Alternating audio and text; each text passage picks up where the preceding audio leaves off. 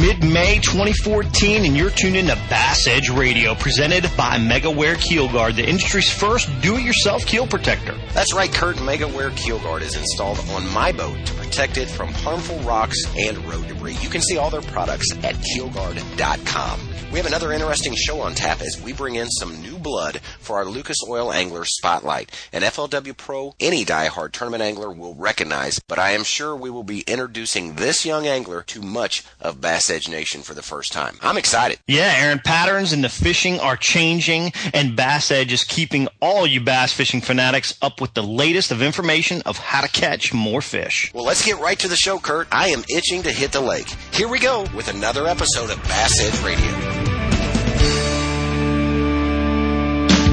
You know the importance of protecting your investments, so why use anything other than the toughest keel protector for your boat? Grinding sand, abrasive rocks, and concrete ramps are no match for our patented technology. Keel Guard keel protectors are made tough and made to stick. Their do-it-yourself installation takes less than an hour, providing the most dependable, most trusted keel protection for your boat, guaranteed for life. So give your boat the performance edge. Put on the protection the pros pick. Keel Guard keel protectors. Patented in 2000, perfected over years of testing and real-world punishment, the PowerPole is the ultimate shallow-water boat positioning tool. Swift, PowerPole deploys in seconds from anywhere in your boat. Virtually silent, PowerPole won't spook wary fish. Secure in strong currents or gusting winds in up to 8 feet of water. Engineered to take it with a lifetime unconditional replacement guarantee on the spike. PowerPole, swift, silent, secure. Visit PowerPole.com to find a dealer near you. Bass Edge Radio. Commence broadcast. In 3, 2,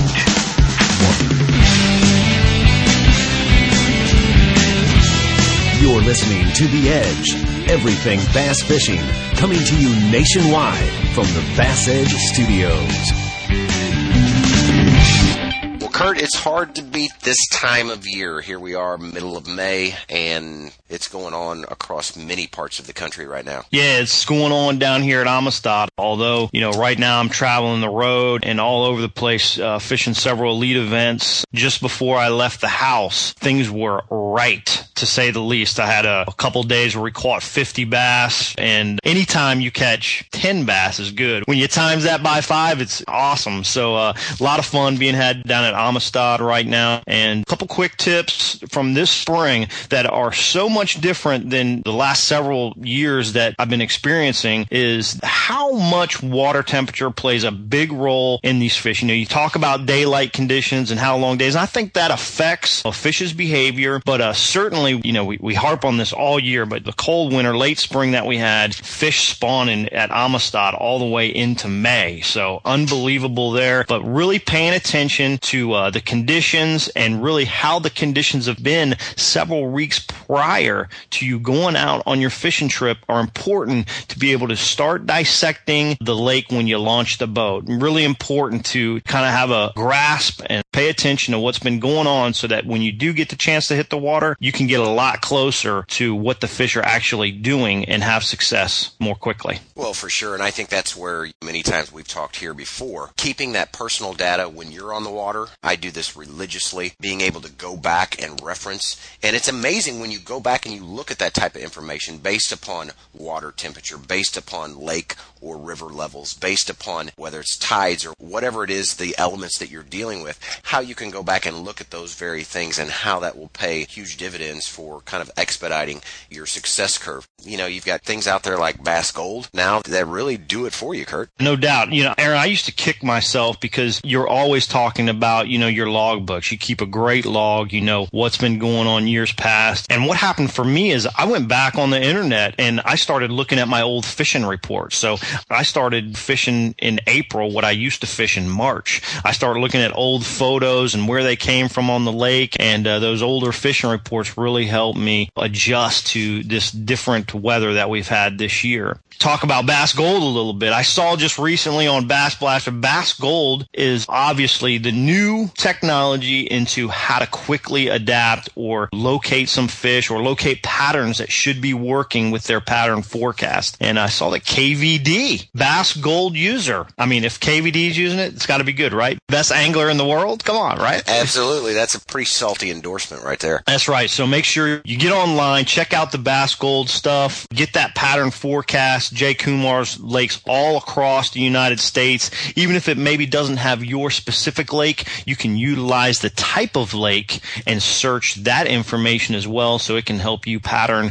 the lake that you might be going to fish this weekend, next weekend, whenever you're able to get out on the water. So Bass Gold pattern forecast, pretty awesome. We are moving right along. One thing I do quickly want to point out is before we head to the Lucas Oil Angler Spotlight, remember leading up, don't forget Bass Edge Nation, InMotionWD.com. Go to the website, InMotionWD.com. That's InMotionWD.com, concerning the previously discussed Lucas Oil opportunity with Bass Edge Partner, and then also have those products shipped right to your door. Hey, we need to get to the Marine Tech Minute, as we have the brainchild himself, Mark Negist, on the phone. This segment brought to you by ProtectTheHarvest.com. First by land and now by sea. For years, Lucas Oil has been a staple in high-performance vehicles on both the road and track. Now, from the makers of Lucas Oil comes Lucas Marine products, specifically engineered for marine applications. Protect and lubricate your marine inboard, outboard, or high-performance boat with Lucas Marine Engine Oil or Lucas Synthetic-Based Oil. Learn more about the complete line of Lucas Oil and marine products. Visit lucasoil.com. He is the man chemistry teachers ask to autograph their textbooks. Our featured host of Tech Minute, presented by ProtectTheHarvest.com. Welcome back, Mark Negist, chemist for Lucas Oil. Steve from Kansas City, Missouri wants to know, states such as Missouri recently passed a law concerning the right to conceal the ethanol percentage in fuel. What effects does this have on me as a consumer when filling my truck and boat? Well, first of all, I think that's kind of ludicrous. This could be bad. Not all engines are designed to be run on E85 or even E15. E85, of course, is 85% ethanol, and E15 is 15% ethanol. E10 is an accepted percentage that provides environmental benefits, but E15, for instance, is not recommended for use in pre-2000 automobiles, motorcycles, or boats, as per the EPA. Secondly, flex fuels are equipped with special hoses and fittings that can withstand the effects of high concentration of ethanol. I can see this decision creating all kinds of engine failures and complaints. The consumer really will not have much to protect themselves. They're going to be putting these fuels into their vehicle, and it's going to cause problems. So I think the state of Missouri probably needs to rethink this law. I think you need to let the consumer know what level of ethanol is going into their fuel system. Well, Mark, I really appreciate the candid feedback. And Steve, your question, I share your concern being a Missouri resident myself. No longer am I going to trust what is published on the pump. But you know what? Unfortunately, it seems to be all about the dollars. More Bass Edge Radio after these messages. Two fishermen came together with one agenda: to construct bass boats, superior in design and build, with a flawless finish, with our boats' exhilarating handling and smooth ride. Extreme rough water just doesn't exist. We're not just building a boat, we're building a legend. Legend Boats. This is BASS Elite Series Brett Myers, and you're listening to Bass Edge Radio. For the second straight episode, we introduce you to a bright name in the sport of bass fishing. We have with us today a young gun that is beginning to turn a lot of heads in this sport, FLW touring pro known as the Jersey boy, Adrian Avina. Welcome to the show. Hey guys, it's awesome to be here. Well, Adrian, we are glad you could make time to be with us for this episode of Bass Edge. And, you know, I understand kind of your roots and the part of the country that you grew up. Your water tends to be a little higher in salt content, given the fact that you're from New Jersey. How did you exactly follow a path to competing on the FLW Tour? Yeah, honestly, it all comes back to high school. Back in high school, I was introduced to a guy, a fellow angler in this area, who fishes at the club level. And ever since then, he kind of took me under his wing and he introduced me to the old freshwater side. And I went through high school. I fished in high school a little bit. And then my first year of college, my freshman year, that's when FLW college fishing just came out. That was the opening year. And then that was in 2009. And I just started fishing that. And one thing led led to another. I did well, and now I'm fishing the tour for my third year. Man, college fishing, that's an awesome deal. I always tell my family members and people I meet, I'd have got a lot better grades in high school if I knew that there was college fishing going on. That's a pretty awesome deal. What college did you go to, and how did your progression from college actually work? Because, I mean, you're still a young guy, you know, just out of college, now fishing the FLW Tour. I think this is your third year. How did that progression from college to the tour actually manifest itself? It really all comes down to your drive, I guess. In high school and throughout my childhood and just growing up, I mean, I was always really competitive. I mean, I played sports all my life, and I always loved to compete. And then fishing was always something that, I mean, I just had a passion for. I mean, it's been in the family for basically all I've been alive. My grandfather started, my dad and my uncle and all them fishing, and then my dad really took me in, and we started fishing a lot, you know, growing up, and we've always been around the water. And the whole college thing, I got introduced to it. It's a way to be able to compete against other colleges. I mean, it's starting to become a sport now, and we always stress that it is a sport. It's a way to compete. And I love fishing, and when I saw that and I saw I can compete, whether it's against other colleges or just on weekends, to make it a competitive sport, I mean, I was just all for it, you know. So my first and second year of college, so my freshman, sophomore year, I fished at that college level, and I just had the drive to try and to do well and to improve myself, and I just saw that fishing some other circuits. So then I started working my way up through the ranks, fishing the FLW events, and that was the BFLs and the Raybacks.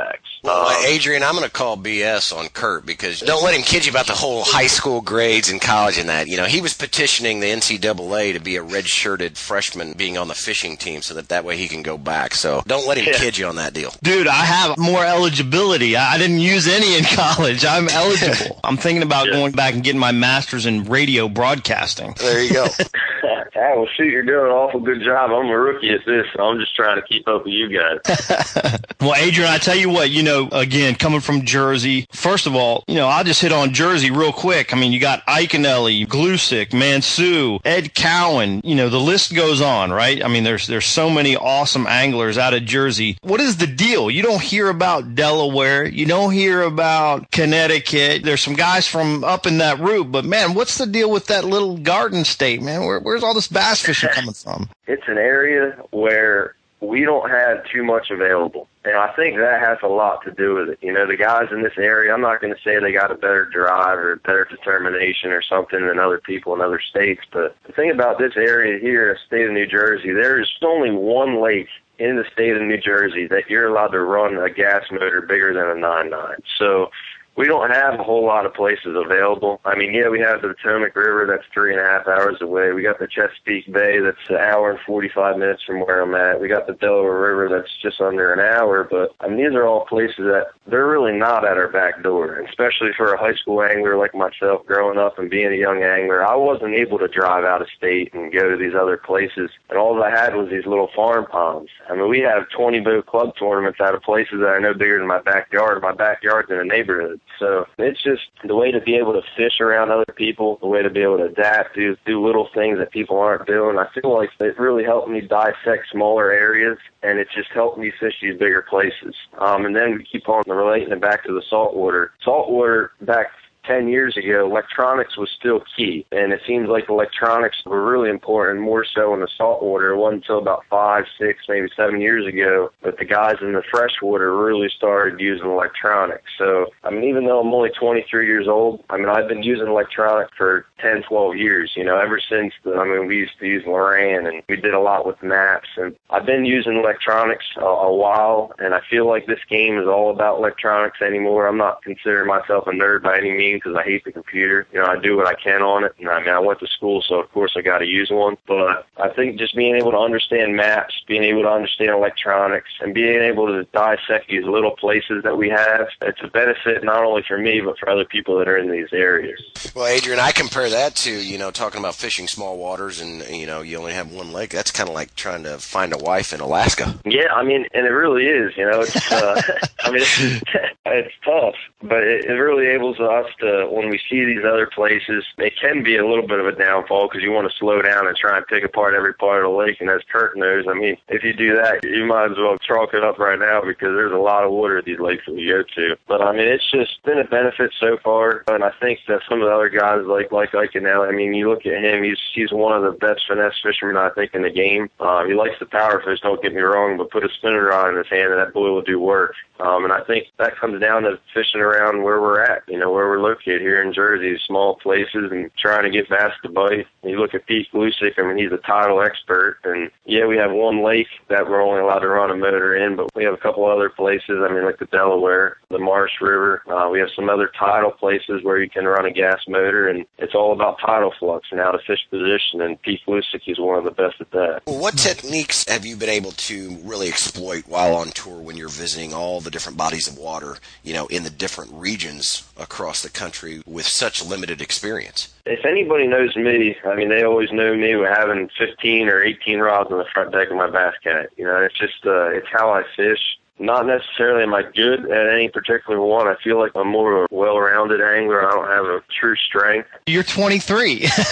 You haven't been able to grow into that yet. So I'm sure. I'm trying, It's just, this sport, it all comes down to what's between your ears. And Kurt will second that one, and I'm sure you will too. And it's all about making decisions, And I mean, I've been blessed to make the right ones these last couple of years. This year's a little bit of a struggle. I'm a little bit behind the 8 ball, but we have a few events left to try and make up some ground, and I'm fishing a bunch of other tournaments. But I think it's all about thinking with an open mind. I mean, I did a Bass University seminar earlier this year, and one of mine was thinking with an open mind. That was the topic of it, and every cast is a different situation. So that's why I throw a bunch of rods on my deck, a bunch of different things that I feel like attain to that particular time of year, whether we're fishing in the spring, which this episode's going to air. And it's just, whenever you're around the spawn, there's 10 or 12 baits that typically work, So instead of throwing 5 of them on the deck, I throw all 10. And even if I only make 1 or 2 casts throughout the day with that rod, it's the right cast for that situation, and a lot of times you'll get that bite. That's a great concept, doing the guiding thing here at Amistad. And sometimes you have a thought process like, okay, there's a tree and you threw an I'm a flit by it and you didn't get a bite. But then you think about,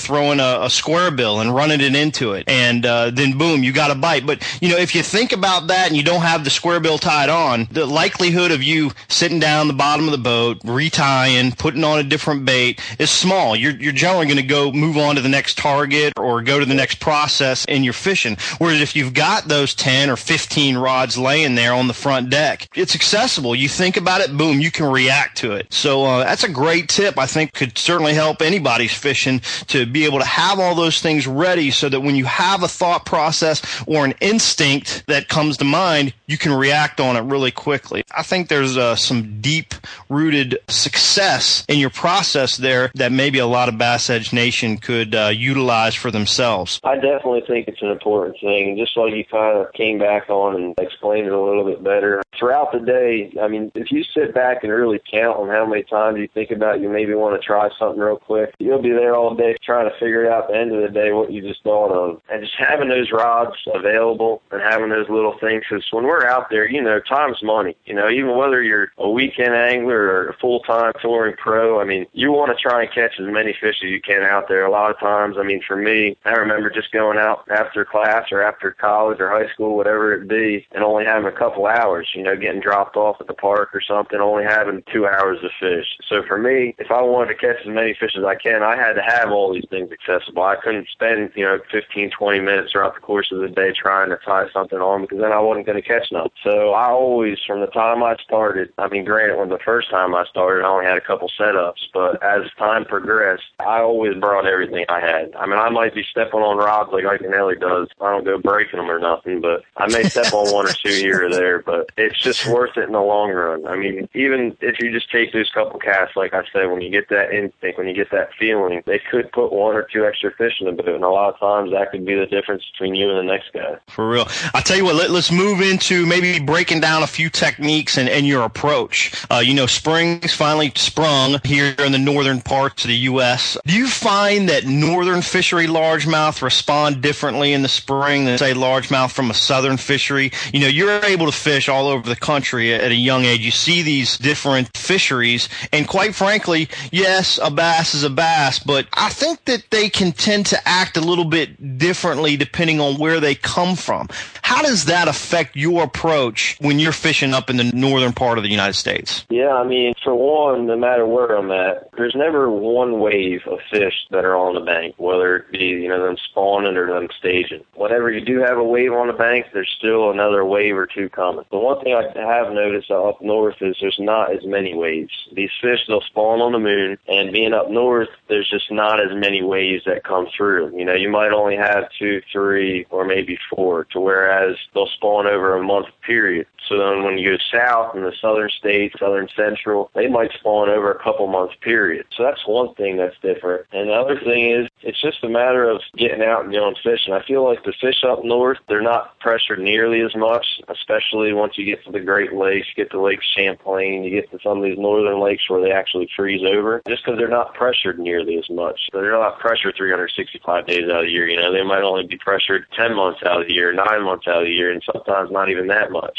So it tends to seem that the fish up north are definitely easier to catch. Once you find some on bed, or once you find an area where they're using, you can go through and catch a bunch of them. So whereas when you go down south, a lot of times those fish might be finicky. It's when you'll be going down the bank and you'll see them scoot off the bed or just cruising the bank. A lot of times those fish are on bed, but by the time they see that trolling motor, they see your boat, they start scooting off. So I think the fish up north are definitely easier to catch, and you can do more of the sight fishing, the traditional sight fishing methods. But then when I go down south, it's more of the casting, where you back off a lot of times. You might have to go to the light line, throw some baits that, are traditionally awesome bed baits, whether it's a light drop shot or a wacky worm or some type of trick worm. But up north, it just seems like it's definitely a lot more textbook. You can use those same baits that I mentioned, but then a lot of times you can just go ahead and you can flip a lot. You can catch a lot of your fish flipping. You can catch, in the springtime, one of the best baits I feel like for tidal water places like the Potomac or the Chesapeake Bay is a swim jig and a chatterbait. You can't beat a chatterbait. And then, of course, you can go through and flip those areas where you have those few bites. Because a lot of the fishing up north in these tidal places, you're not going to be able to see what you're fishing. You're not going to be able to actually see those fish locked on until you go ahead and you go to the Great Lakes. You go to Lake Erie, Lake Ontario, where you got a lot of smallmouth. You go to Lake Champlain, which I feel like is one of the best fisheries in the country, where you can catch a smallmouth or a big largemouth. Those places you can sight fish. And then, you can actually see parapoles down if you have parapoles, or just keep that trolling motor on low and just go down that bank and pick off whatever fish you see. Well, that's good stuff right there. I really found interesting the difference on the pressure situation. A lot of people probably don't take that in consideration, just given the fact, here we're on the verge of water getting warm enough, ice out, all that type of stuff. So good stuff there, Adrian. But quickly, before we head to break, you've had such immediate success on new fisheries. I'm really interested in circling back kind of to your approach on a new body of water. What is your beginning process of breaking down an area or a body of water that you haven't been to before? What I do is, I treat it like homework. It's like going back to school. I'm big on Instagram, big on Twitter, and big on all those things. And I see some posts of some guys, and it's funny, because we all do similar things. I feel like in order to be successful and to fish at a tour level, and a lot of times see places that you never seen, and you have $4,000, $5,000, $6,000 invested into it, and you're fishing against people that have a lot of knowledge or people that have a lot of history, I feel like you got to really do your homework. And what I do, first off, is I try and purchase not one map, but two. A lot of maps show different things. I run 2 graphs. I run a Navionics chip, and I run a standard Lowrance mapping. All these little mappings and all the different charts, they're all going to show little differences. They're all not going to show the same thing because they're not coming off the same software. So that's one thing. I purchased 2 different maps, and a couple days prior, a week prior to the event, I'll start doing some internet research. Right now, the internet is crucial. It's every man's best friend. Maybe not to a local that's known the lake like Kurt or something. He probably hates the graphs and hates the internet because everything's on there anymore. And when you're trying to make a livelihood and you really know the lake, it kind of hurts some local guys. But for a young guy like myself trying to break through the sport, or somebody just trying to go to a new lake, taking advantage of the internet, whether it be some blogs where people go on and just post post fishing reports. And then also another thing that's really crucial is Google Earth or Bing, some type of aerial photos, because you can go back in time in a lot of these websites and be able to see aerial shots of when the lake was down. And that's crucial, especially now if the lake's normal level. And I can relate this back to Lake Conroe in Texas last year. I fished the Toyota Texas Bass Classic down there, never seen Conroe. I didn't really have a good event. I did well in the pre-event. I caught them pretty well, but that lake, the last Google Earth shot was shot when the lake was low. Well, now it's up to full pool. Well, I was able to see all those places on those shallow flats where they had rock or they had brush or had a bunch of tires that locals threw out there, especially when you're running the pattern. A lot of these lakes that we go to, especially up here in the north or even down south, lakes that I've been to throughout the country, they're pattern related. Once you get on a pattern, you can get ahead and just run that throughout the lake and be able to duplicate it, be able to catch fish. Well, Google Earth is an awesome example of this. So say if you get on a dock pattern where you want one of those man-made concrete boat ramps next to a dock and you can skip a jig under there and catch one every time. Well, now I go on Google Earth, instead of running around the lake burning gas and wasting time, I can go on there the night before my practice and be able to find 20 or 30 of these through Google Earth, being able to see the aerial shot. Now all I have to do is throw a waypoint on there, and if I want to, I can run that pattern throughout the tournament. Now I can spend more time trying to find another pattern, a secondary or third pattern, plans B, C, and D. So being able to take advantage of those things. So first, okay, you want to make sure you purchase at least one map. Two is definitely better. If you have the availability of running two different mappings on your boat, that's awesome too. And being able to take advantage of the internet, using those blogs, using those fishing report websites, just searching on Google anything you can about the lake, and then making sure you look at those aerial shots of the lake too while you're there. That's a pretty systematic approach. Pretty awesome right there. Great information for Bass Edge listeners. Another thing I want to add real quick is you won the Pro-Am event prior to that TTBC that year. And didn't you catch some giant, 9 or 10 pound fish? Yeah. It was just one of those deals. I went out there. It was actually the night before that Pro-Am, and I was out there looking on Google Earth. I had my little iPad sitting in my boat, and I was just marking waypoints on my unit. I was just seeing some of that shallow stuff, because what a lot of people don't understand is our units are awesome. When we're trying to go out there and graph fish and graph structure, they're awesome between 8 to out to 40 foot, and deeper, as deep as you want to fish. But the only problem with those units is from 8 to 2 foot of water, you can't hardly mark anything. That comes all down to feel. It comes down to experience. Guys dragging a Carolina rig or just feeling the bottom, guys dragging a jig, or guys digging a crankbait into there, feeling what hard bottom is where. Well, I'm not able to do that when I see a brand new lake, because it takes up too much time. So when you have that availability of the Google Earth, and when the lake's down, you're able to find all those little sweet spots by just going on the website, going on Google, and going on and using your resources. So what I was doing the night before the tournament is I knew there were still some fish shallow, and a lot of times those fish aren't pressured near as much. So I was going online, and I marked a bunch of these, and they're just a bunch of little secondary rock piles, and a couple of them were little brush piles, and they might be little stumps or something. And I put a bunch of waypoints on my unit, and I just ran them for the first time. So we just went and ran a bunch of those things in that Pro-Am, which is the tournament right before the TTBC, and we caught a 9 1/4. We caught a couple 7s, a 5. We just had all kinds of monster fish, and that all comes down to just using the resources that we have available, and it allowed me to catch those fish. Unfortunately, I didn't go catch a bunch of big ones in the tournament, but maybe this year we'll see. Even at that's the exact point I wanted to get to. Is that's a great representation of what you just discussed on this interview. You put it to work, and you were able to go out and really have a day that anybody would beg for. 5, 7s, 9s. That's ridiculous. And you were able to just go out and jack them, and really all put down to exactly what you were just discussing about your preparation on new bodies of water. So good resource on that. I tell you what, it's time for a quick break. FLW Tour Pro Adrian Avina will be right back on Bass Edge Radio. O'Reilly. Eventually it's going to happen. You'll turn the key and your engine won't start. Don't lose your ability to get around. Visit O'Reilly Auto Parts for a Super Start battery. Whether it's a reliable economy, hard-working premium, or powerful extreme, you'll find it at an everyday low price. Don't let a dead battery slow you down. Visit O'Reilly Auto Parts. Better parts, better prices every day. O'Reilly Auto Parts.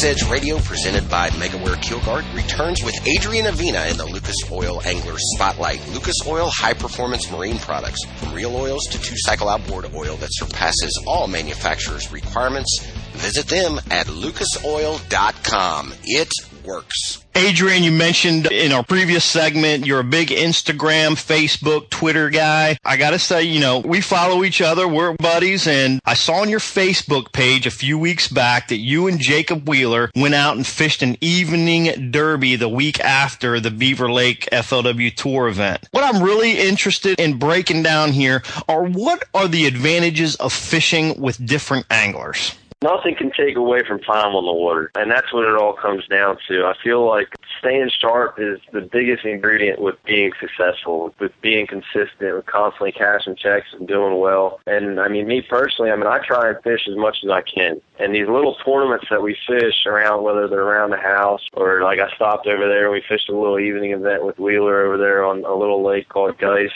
It's just staying sharp.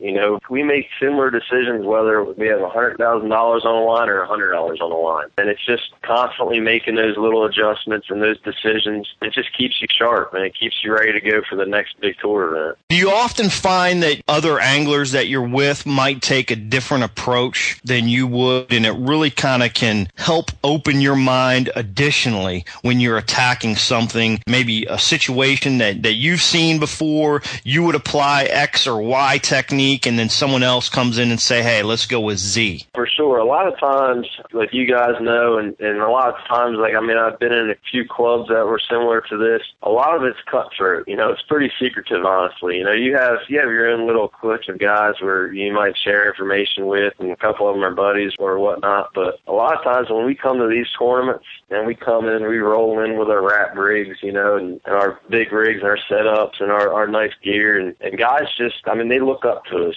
And we might be frowned upon on a few people, but coming in there trying to take their money or something. But when it comes down to it, it's just all about, getting out there and trying to be able to fish new places. And a lot of times these locals or these old timers or weekend anglers, a lot of times they go out there and they're out there doing their same thing that they do a lot of times. And sometimes a year it's killer. They might catch a bunch of fish. But when we go out there, a lot of times people will learn from us, and then also we can pick a thing or two up from them, just ways they approach it. It's just a big learning outing almost, because they come up, a lot of people are really open to us. They might come up and share what they're doing. And us touring guys, when we fish these club tournaments, there's no secrets. It's all about presentations a lot of times. There's no magic lure or bait that catches them everywhere we go. It's just the way we put it and how we put it, and it's really just how we think. It's how we make these decisions. So I'm always open to all these people. Whenever they want to talk fishing or know any secret that I have, I flat out tell them. It's just a lot of it's situational.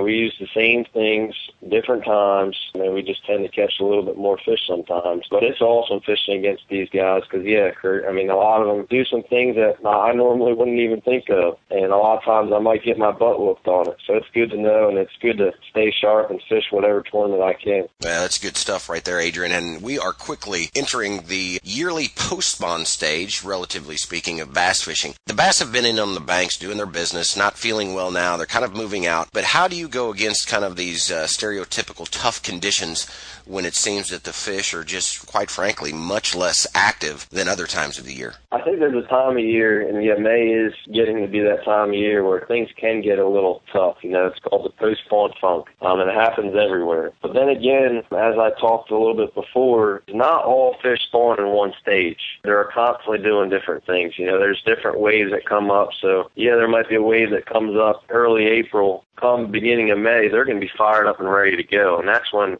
me personally, I love to throw a topwater. I feel like post-spawn fish, they just look up. They're just ready to go and blast something on the surface. And even those fish that spawn a little bit later and are just coming off the bed, a lot of those fish, too, they'll regroup in a couple of weeks and be ready to go and ready to start eating really well. But when it comes to May, a lot of people overestimate the topwater, whether you want to throw some type of walking bait, or one of my favorite things to throw is a buzz bait. And then, of course, if you're get around a lot of grass, I love throwing a frog. It's a time of year that's exciting. You got a bunch of those females, they're coming off of bed, they're in that little bit of funk time, but it's a time when you can start catching another trophy, another true giant, just because those fish, they just come off of a long time and they're getting beat up and working hard up there shallow, trying to do their thing and lay more eggs and make our fisheries better. And a lot of times they just come off of that and they're just ready to eat again. But during that time when it's tough, you can't beat a wacky rig Senko or a drop shot. People really underestimate that drop shot. It is a little bit of a hidden secret, on tour. And you can throw that drop shot in a foot of water, you can throw it out to 65 foot of water. But it's a bait that's not used too much in that 8 to 0 foot. And I catch a lot of fish year after year when those fish are coming off a bed on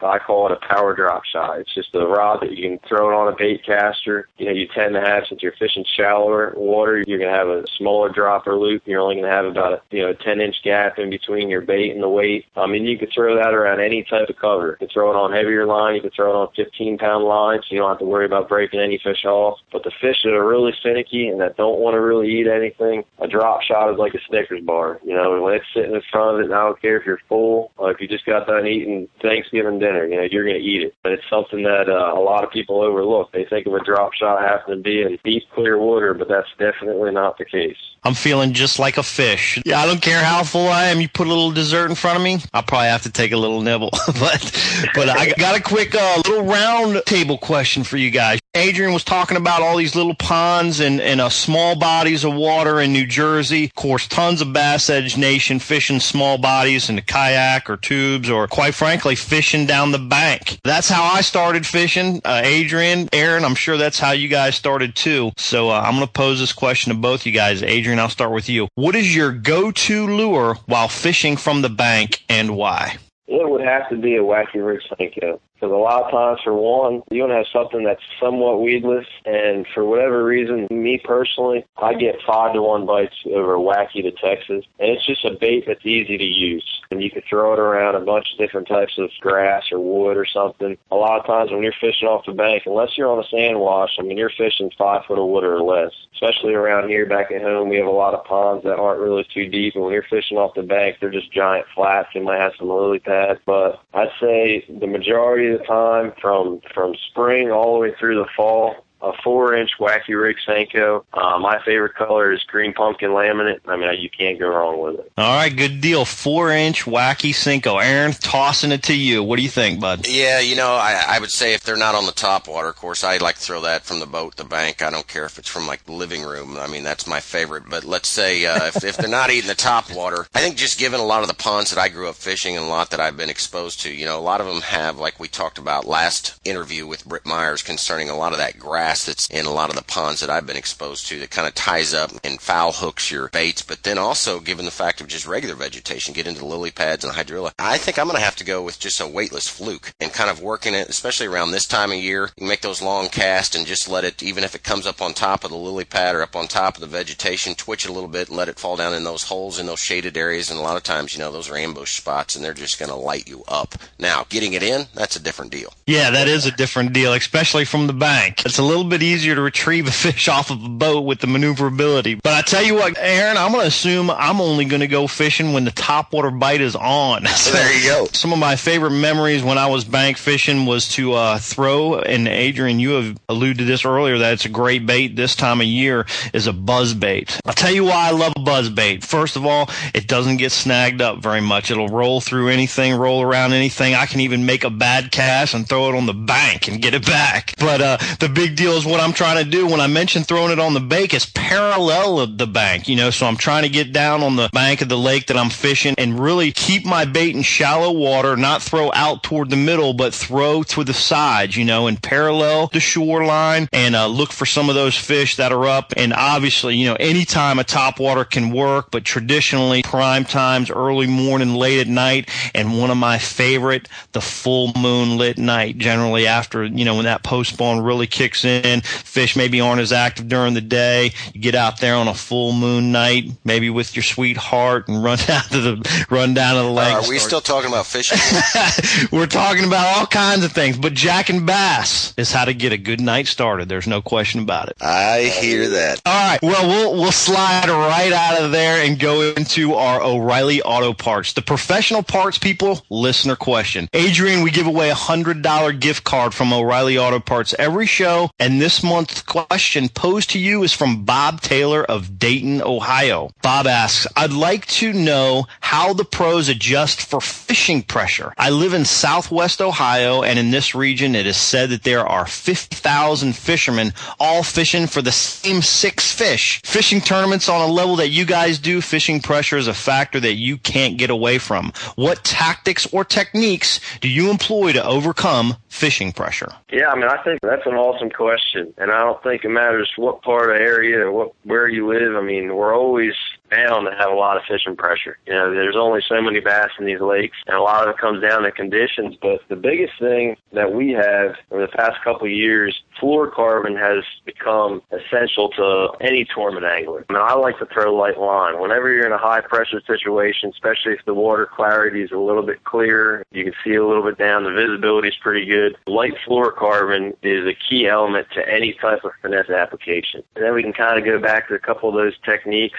My couple favorites are, one is the Senko. You can't beat a Senko. And don't be afraid to go small with those Senkos. Don't be afraid to throw that 3 or 4 inch Senko. Throw it on light line, like maybe like a 6-pound fluorocarbon. The drop shot is also awesome. It's a great bait to throw. Just make sure you throw a small worm on that, whether you can wacky rig a 3-inch Senko, you can throw like a robo worm, throw another type of straight tail worm on there. It's awesome. Another great thing that I like to do is swim a small swim bait. A lot of people think you might need to just cast out there and let your bait soak in order to catch those highly pressured bass. But these fish, you got to remember, a lot of them are all about reacting to things too. So throwing a little swim bait, like a little small type bait, like a little dipper, a little 3-inch swim bait, throw it on a little ball head, make a long cast. The thing about fishing pressure is once you have a lot of boats around or you're fishing for a lot of the same fish, having light line and making real long casts, being as stealthy as you can, is crucial to catching more fish. So make sure with any type of those presentations, make sure you're taking as long as casts as you can, you're using light line and small baits, and that's how I tend to catch more fish. Well, Bob, there you have it, and there you are. Thanks for sending in that question. And Adrian, thank you for your feedback to him. Bob, hey, be sure to send us an email letting us know you heard your question answered on the show to redeem your $100 O'Reilly Auto Parts gift card. And as always, other Bass Edge listeners can continue submitting those questions via our Facebook page and Twitter account or through our email, support@bassedge.com. Always remember to include your name and, of course, your hometown. Adrian, it has been a blast getting to know you. I just want to thank you for being part of Bass Edge. Any final thoughts for our listeners as we bring this thing to a close? This time of year is an awesome time of year to get out there and fish. And make sure you listen to these guys and a bunch of pros. But the biggest thing is just take available all the resources that you have. I mean, take advantage of it, but it's all out there to help you. It just gets you that much more prepared for getting out on the water, and hopefully you'll end up catching more bass. Good stuff, Adrian. Man, I appreciate you being an open door, man. A lot of great tips you provided on the show. And, man, I hope we can do it again sometime. More Bass Edge Radio returns after this message. Now you can order Bass Edge Season 3 on DVD. Own the best resource for tips and techniques in bass fishing as host Aaron Martin tackles lakes across the country with the industry's top pro anglers, including Denny Brower, Boyd Duckett, Randy Howell, and Dave Wolak. This 2-disc set includes all 13 episodes. That's over 10 hours of Bass Edge, including interviews, bloopers, and highlights, all for just $19.95. Order online at bassedge.com. And be sure to check out previously released DVDs like Bass Edge Seasons 1 and 2 and Electronics 101. Bass Edge Season 3, now on DVD at bassedge.com.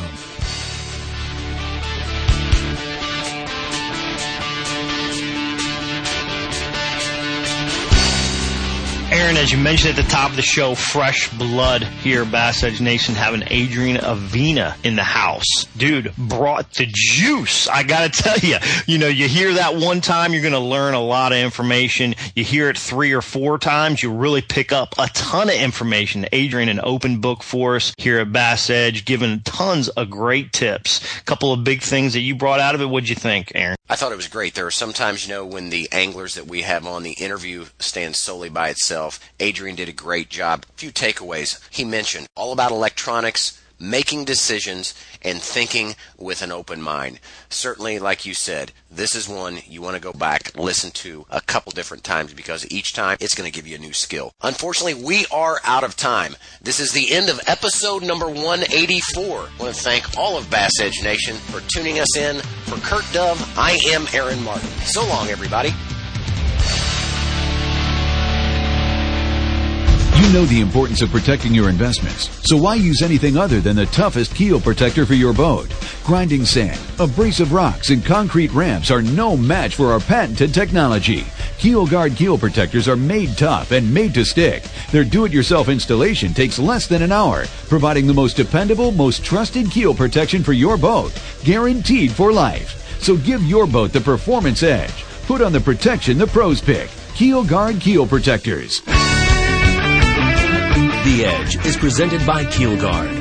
For more information on Bass Edge or to shop at the Bass Edge online store, visit bassedge.com. And be sure to join Kurt Dove and Aaron Martin right here on another episode of The Edge. Brought to you in part by Legend Boats, O'Reilly Auto Parts, Lucas Oil Products, ProtectTheHarvest.com, Mercury Marine, PowerPole, and Rapaholic.com.